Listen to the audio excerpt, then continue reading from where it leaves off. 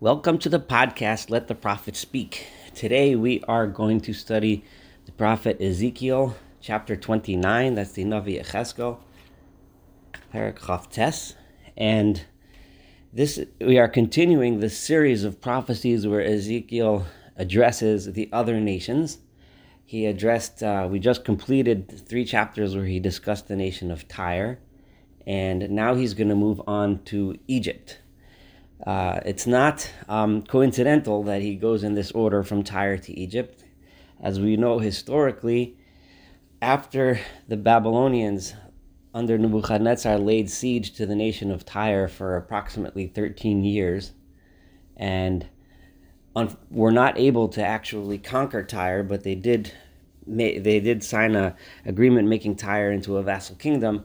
Nebuchadnezzar then turned his attention to Egypt and in several major battles defeated Egypt, although did not manage to destroy Egypt. So we're going to see all of this history reflected in the chapter that we read today and the next 2 chapters as well. The Pharaoh at the time is Pharaoh Apries, and he had wanted to sign an alliance with Judah against the Babylonians. When Judah fell, Pharaoh was left on his own. As we also would remember from the book of Jeremiah, Pharaoh did attempt to relieve the nation of Judah and attack the Babylonians, but he was driven back during that time. And this is exactly when this prophecy is being said by Ezekiel, which we'll see in a moment. The time when the Egyptians attacked the Babylonians, the Babylonians had to remove their siege of Jerusalem to turn their attention and fight Egypt and drive them back to Egypt. So that was a short moment of reprieve that we had studied in Jeremiah, where the siege was lifted and the people thought they were going to be saved. And unfortunately, what they did at the time was revert to their evil ways, and God allowed the Egyptians to be driven back and the Babylonians to come back and complete the siege and destroy Jerusalem.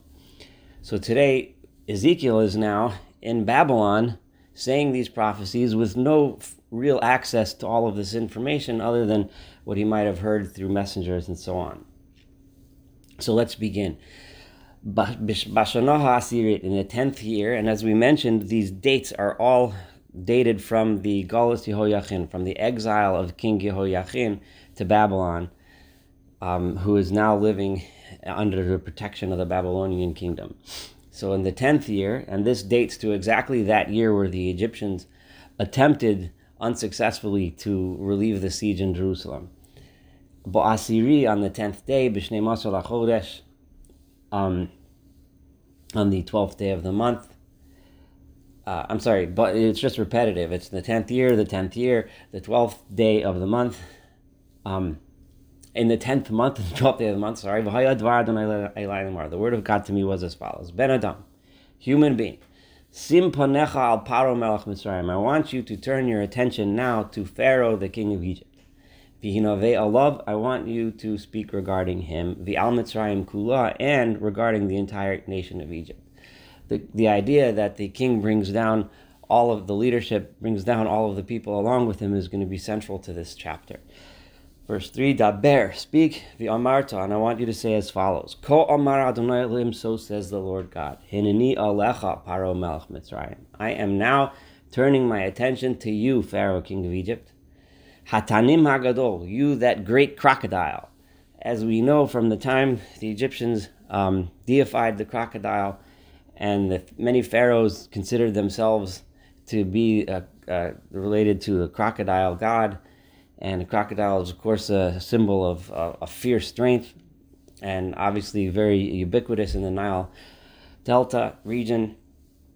So God is calling Pharaoh the great crocodile.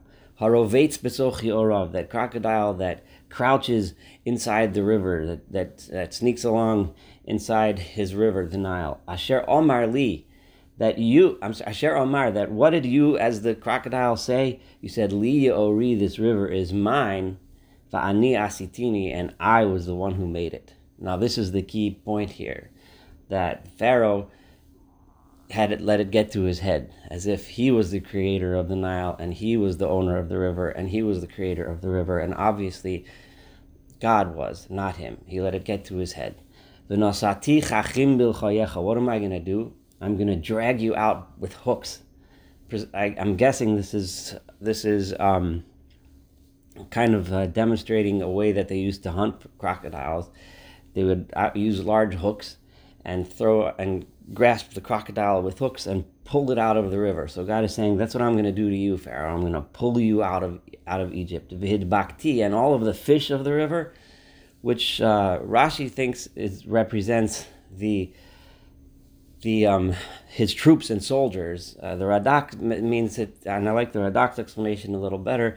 He says this refers to all of the people of Egypt, all of the fish, that just kind of like when we have the image of the lion as the king of the forest, you can imagine the crocodile as the king of the river, and all of his creatures are going to be hauled out with him. They will all be stuck to your scales, and they're going to be dragged out with you. And I am going to raise you out of your river, and all of the animals that live in the water with you, they're all going to be stuck to you. In other words, I'm dragging you along with your whole country, along with you. I'm going to throw you into the desert, the dry desert. So obviously that's a place where the crocodile won't be able to prosper anymore. Oscha you and your entire country, all your people, al pnei hasadetipol, you will fall in the fields. Lo te'asef, no one will bother gathering you up from the desert. Velo tikavetz, no one will collect you. L'chayat haaretz, you'll just be there for the animals to eat. U'lo'of hashamayim, and the birds of the sky and the vultures, and satich la'achla, you'll be as food for them. V'yada'u kol yoshvei Mitzrayim, and all of the residents of Egypt will then know ki ani Adonai, it is I, God, that made the river, not the king of Egypt. Ya'an heyotam. But here's another key thing. We had, if you recall from the book of Isaiah, the same phrase that we're about to read was used, Isaiah 36:6. And there, if you look back at my podcasts back in Isaiah 36, I discussed how Egypt was compared to a mishenet koneh, which is a staff, a support staff, but one that's made out of reeds. As you imagine, if you want a staff to walk with that supports you, you need a strong one. One that's made out of reeds is the image the prophets use for someone that you want to depend on, but they're not dependable. They don't keep their promises. When the going gets tough and you lean on the stick, it snaps. And this is the history of Egypt with Judah. Judah kept on looking to Egypt. Egypt kept on making promises, but never ever kept their promises. They always failed somehow. Either the effort wasn't strong enough, or they just went back on their promises. So Egypt is called B'yan heyotam mishenet kana levet Yisrael, because you were such an unreliable partner to the people of Israel. Therefore, because you never kept your word, you never kept your agreements. Therefore, it is time for you to meet this unfortunate fate. B'tafsam b'cha b'kaf terotz, when they grasp you as the staff when they grasped for you for help, b'kaf terotz, you would splinter, and it just smash, as the stick would just smash. Uvokata lahem kol kasev, and what would happen? They would break their shoulders. This is the image of a person holding onto a staff when he needs help, and it gives way, and he breaks his shoulder. And whenever they would lean upon you, tishaver, you would just break. You would make all of their joints be unstable, because they tried to depend on you, but you were unreliable. Therefore, this is verse 8. So we've learned so far two of the flaws of the Egyptians. One was arrogance and haughtiness, and of the king believing that he's a god, that he's the one that's in control, that he's the one that created everything. And the second was his unreliability. He made promises and never kept them. People relied on him, and he was unsteady, and he did not fulfill his obligations. Therefore, so says the Lord God, I'm going to bring sword against you. And I will destroy from you your people and your animals. The land of Egypt will be desolate and destroyed, and you will know that I am the Lord God. Ya'an Omar, why? God makes it very clear. Because he said, because he had the audacity to say that this is my river, and I am the creator of this river. When he stepped into that arrogance, God says, that's it. That I can't handle. Therefore, again, it's a bit repetitive, but we'll just read through this. I am coming against you, and against your rivers, and I'm going to make the land of Egypt lecharvot as a place of destruction, chorev shemama, a desolate destruction. Migdol Sivene, from Migdol, which we know is a city in Egypt, Sivene to Sayin, which is another region, presumably on another side of Egypt. The Ad Givul Kush, all the way to the border of Kush, which is generally transferred Ethiopia or Nubia. It's somewhere in modern-day Sudan. So the entire Egypt. Lo sa'avor bar regel adam. Human beings won't walk through the place anymore. Regel b'heim lo sa'avor bar. And the legs of animals, like domesticated animals, will no longer be there. V'lo teshevar b'im shana. For 40 years, Egypt will be desolate. This idea of 40 years is really the prophet's way of saying that this destruction won't last forever. There will be in Egypt, as opposed to other nations, which he said would get wiped off the face of the earth forever, as we saw with Ammon. Egypt, he's going to say, is 40 years, meaning it's not specific to 40 years. 40 years is a manner of speech of saying for a while you'll be down, but you'll come back, but just not as big as before. I'm going to make Egypt desolate. It's going to be among the lands that are destroyed. And the cities of Egypt will be desolated and decimated among the other cities that are like that, are Bam Shana for 40 years. And Egyptians will be taken off in exile to other nations. I will scatter them in other lands. This is verse 13, because so says the Lord God, at the end of those 40 years, I will regather Egypt. Egypt will reconstitute itself from the other nations that it became subservient to and where they were scattered to. And people will come back. Egyptians will come back to the land of Egypt. And I am going to bring them back to the land of Pathros, which is, and we find several times in the Bible another name synonymous with the land of Egypt. El Eretz Mechurasam, to the land where they have their origin. The Egyptians will come back. However, they will be a lowly, humble kingdom. Hopefully, God, the point is, one that has learned its lesson. Min ha-mamlachot tiyeh shefala. From all of the nations around, it's going to be the lowliest one. At this point in time, Egypt was thought to be the most powerful one. In the end, they lost in the battle to Nebuchadnezzar, as we mentioned before, to the Babylonians. But this is before that happened. Ezekiel is now prophesying about that. So to stand up in the world and call the most mighty nation in known civilization and say that they're going to be a lowly nation, one of the little ones, is kind of audacious on the part of the prophet. And at the last verse in this chapter, which we'll read soon, God says, because you made this prophecy, people will know that you're for real, because it's quite audacious to say something like this. V'lo tisnaseh od al hagoyim. You will no longer rule over the other nations. V'him atim levilti redos b'goyim. I'm going to lower you. Why? So that you should no longer be able to oppress other nations around you. No longer will the people of Israel be able to turn to you and try to rely on you. The people of Israel constantly, throughout the times of the prophets, kept on, instead of looking to God, instead of praying, and instead of listening to the prophet's advice, were constantly looking to Egypt for help. And as we said before, Egypt constantly dropped the ball. But once you become a lowly nation, they will no longer even look in the first place. And to be something that's a mazkir avon, which just reminds them of their sin. By looking to you, they made a mistake. They had the strength, like the prophet said, to look to God, to live the kind of life that they were supposed to, in which case they would have had what they needed. But every time they looked to Egypt, they learned from the corruption of Egypt. They learned from the bad habits of Egypt, which is going to be the focus of the next chapter.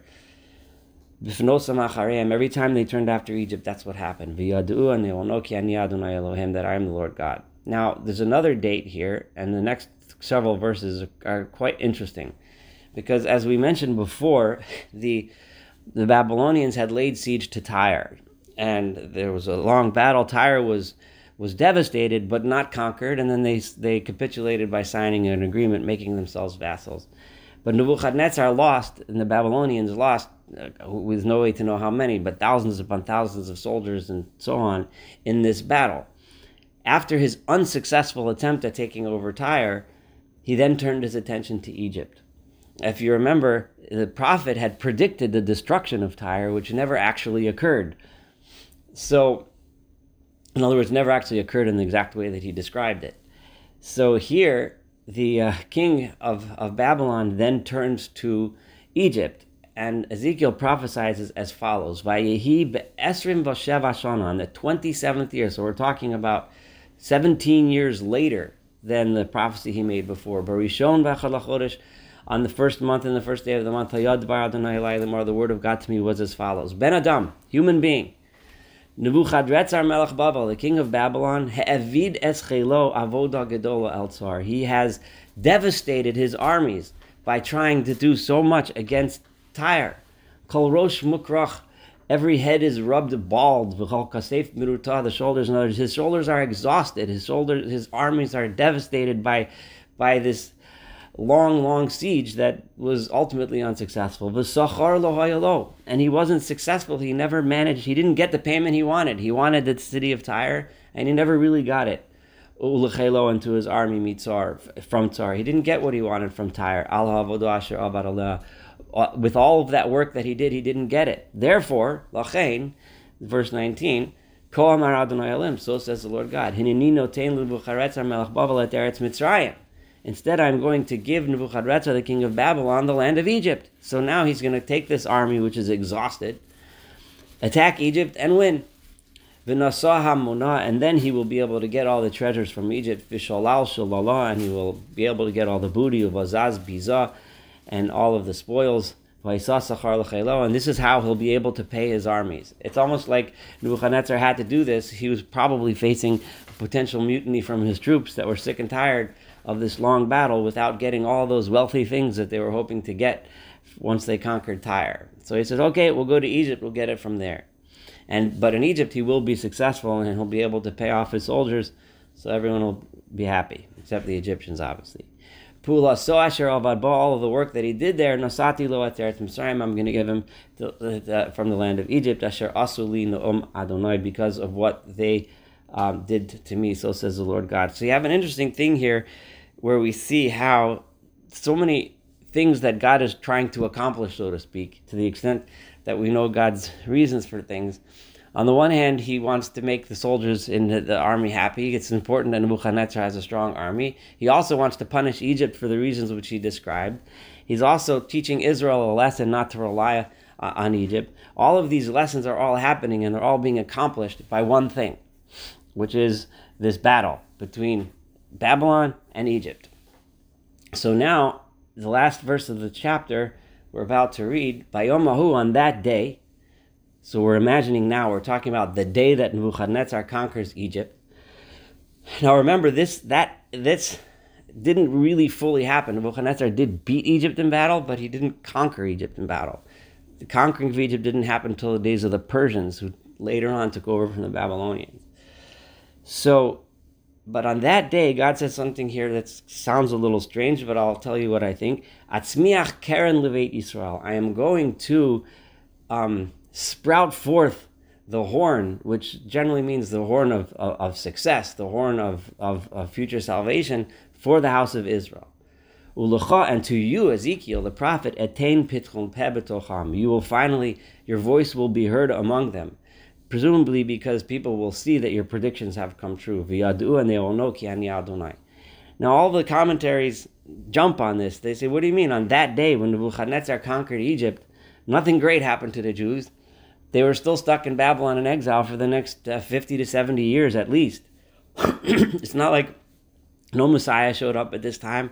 Nothing really happened. But we do see here in this verse the hint of what this means. Atzmiach keren means I planted the seed. It started to sprout. And what does that mean? The beginning of the end of Nebuchadnezzar and the Babylonian army was when he became spent at the hands of this battle against Egypt. And the people, Locha etein pitchon peh, is the real hint. The people started to recognize the value of what the prophet was saying. They finally saw that the prophet's prophecies are true, that it's real, and his lessons are true and real. And when they started to internalize the lessons that the prophet was trying to teach, that is when the sprout of the salvation was starting to grow. When people saw, oh, so Ezekiel knows what he's talking about, Ezekiel's message has meaning, it has purpose, they started to internalize that message. And then that's Atzmiach Keren Leveit Yisrael, that's when the beginning of the salvation was, even if it didn't actually happen politically until 50 to 70 years later. Thank you so much for studying Ezekiel 29. Looking forward to studying Ezekiel 30 and the rest of the chapters of Ezekiel together.